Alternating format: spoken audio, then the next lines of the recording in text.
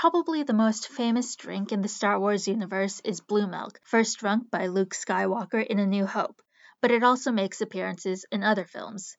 This blue milk comes from the bantha, a big, shaggy brown animal with horns that looks like it could be the cousin of an Earth buffalo.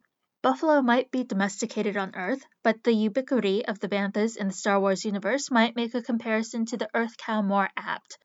Banthas are native to the desert world of Tatooine, but are highly adaptable to many different environments.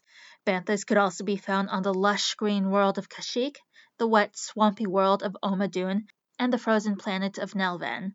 Bantha dung was used for fuel, and bantha hides were used in clothing, similar to Earth cows.